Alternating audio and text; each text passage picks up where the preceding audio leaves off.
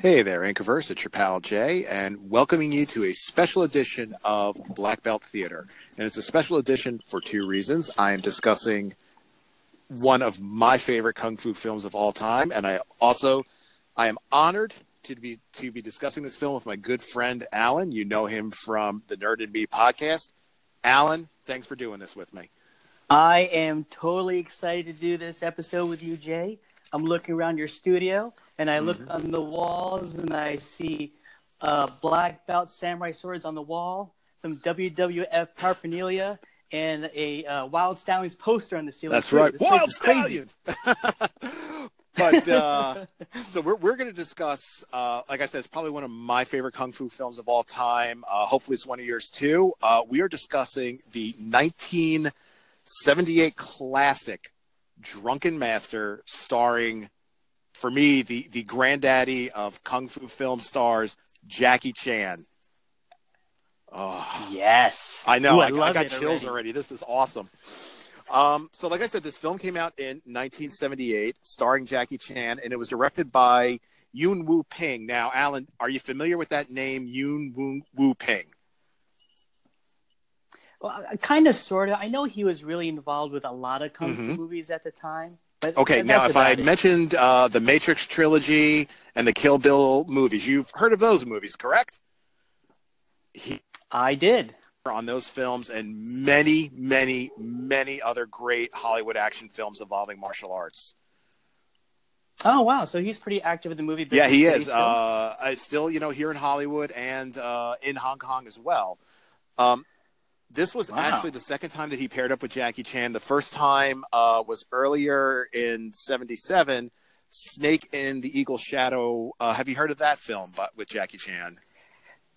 That was actually my first introduction to Jackie Chan, was that film. And I remember watching that as a kid on the VCR. I borrowed it from my uncle, and I watched that movie. And if I recall, Snake in the Eagle's Shadow it was more of a, I'm not going to say serious, but there was not as much comedy, I guess, in his martial arts compared to this. Yeah, I think he was starting to dabble, he being Jackie Chan, starting to dabble into the comedy, sort of that comedic kung fu style. But the two of them did work together on that film. And when they first started working on it, Wu-ping was so impressed with Jackie Chan, he pretty much said to him on the set of that film, and of course, Drunken Master, he was like, "Kid, handle the stunts. Whatever you want to do, you run the show." Yeah. Really? So that's sort of where he kind of got his start with forming his, early on forming his stunt team and really just kind of calling the shots there on in with doing his own stunts. And we know one thing Jackie Chan is famous for is doing his own stunts. Right. Yeah. Yeah. The guy's he is. He totally is. So that and Snake and Eagle Shadow were sort of your first introductions to Jackie Chan. So seeing him early on, how old were you when you saw these films, and what was your first impression of Mr. Jackie Chan? Let's see. If I had to guess, maybe I was 7 or 8 years old when I was introduced to him. And growing up, I did martial arts even as a kid, and I remember, I did borrow that tape, Snake in the Eagle Shadow, from my uncle, and I watched that. And, it came to the point where I was wearing those little black slippers all the time, that the Kung Fu artists wear. I wore that. Funny story, I was going to go to school, and I'm walking outside the house, and I look down, I was wearing my black slippers, and I'm thinking, oh, no, I got to go back and put my regular sneakers on, or else I'm going to get teased on as a kid. And then, just watching him fight, and then, Drunken Master, it was just so unusual to see that kind of fighting style to be exposed, because let's face it, our experience of martial arts or Asian culture, I guess, in movies was in my era it was called Kung Fu theater, and you said it was called black belt theater in your area, but that was it. That was our exposure of that kind of fighting style and watching it. And Jackie Chan just did something different. He actually made something funny and and it was more than just a karate flick. He brought a style that was just very, very different, but highly entertaining. So as a kid, this is something that you never saw before, but it was awesome. It was so funny how he did that stuff, and to think that the drunker he got, the better he got. which is so backwards. You would think like, hey kids, don't drink, and here this guy say, no, drink up. You're gonna be a lot better fighter, as you fight. So it was just very, very different. And again, in our cinema, I don't think he really hit big here in the States until he did Rumble in the Bronx. And again, that he did that movie way before it. So we never really got to see, I guess, Jackie Chan at his prime here. He's much older now, so to see him at a young age doing that, it was truly fascinating. And to watch 2 films of him, and all of a sudden he becomes an icon to yourself. You got Bruce Lee, Jackie Chan. Yeah.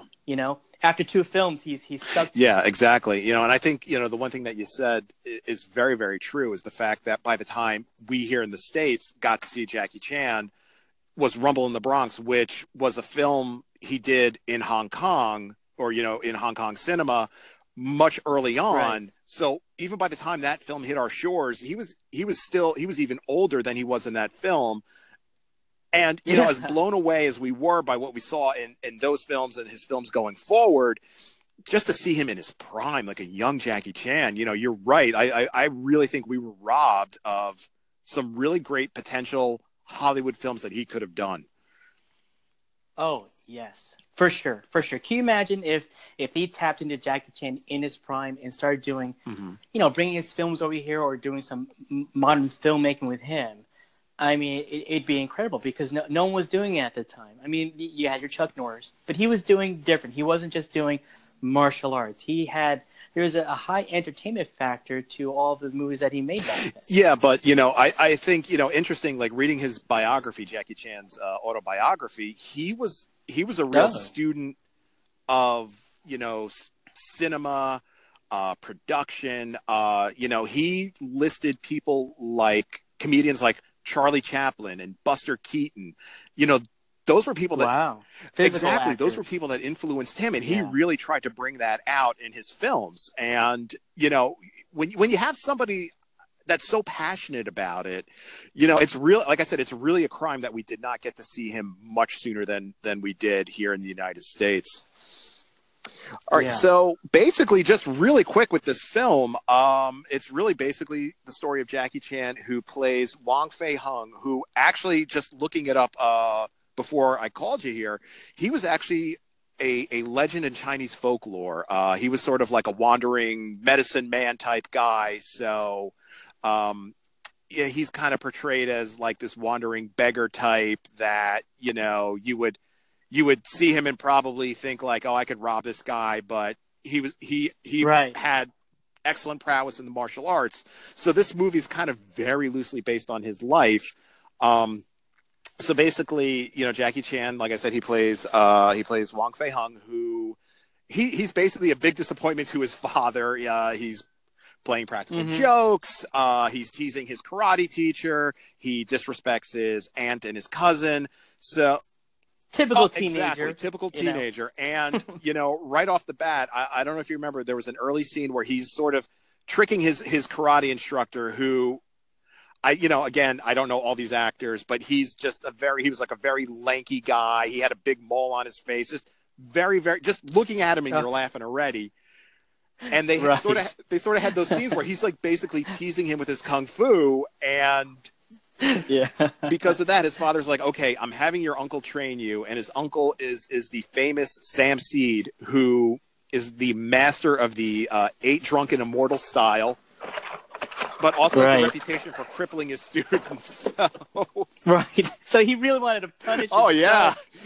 And like in some of Jackie Chan's early sort of period movies, like where these take place, in the 18th century, 19th century, they were kind of labeled as like period dramas or period pieces. That's like a running theme of him being a goofball teenager, ticking off his father to the point where he's like, okay, I'm just going to brutally punish you with kung fu. Yeah. And they really did. I mean, they'd have scenes of him being like doing like push-ups over knives or like balancing boiling water in a teacup in his hand. And that's exactly. And because of that, that's where we're here to learn discipline and growth from enduring all that. Yeah. So kids, if you feel bad that your parents take your phone away from you, just remember they can make you do push-ups over knives. Yeah. See that, kid? It's good to have your butt beaten Oh, once in a while. I will. I Well, I'm know, not right? saying that. Anyway, Yeah, so I'm not anyway, saying he eventually does meet Sam Seed, who, like I said, he is the legendary master of the drunken style, the 8 drunken immortals. He does Right. end up teaching Jackie Chan these styles, and he has a very big showdown with an assassin that was actually hired to kill his father. And Mm-hmm. I was looking it up that the martial artist that sort of played that hitman, he was actually Korean. He studied Taekwondo, so his character is sort of known as like Thunder Leg or something, where he has deadly Oh. kicks. So that's why, yeah, you had that big Oh. showdown at the end. Yeah, and Yeah. it's pretty cool to see the drunken style versus like a kicking style. Ooh, that's interesting. I'll have to rewatch these things then to see if I can pick up on that. That's Yeah. pretty cool. So, I mean, that final fight was very memorable for me because Jackie Chan goes through all 8 styles.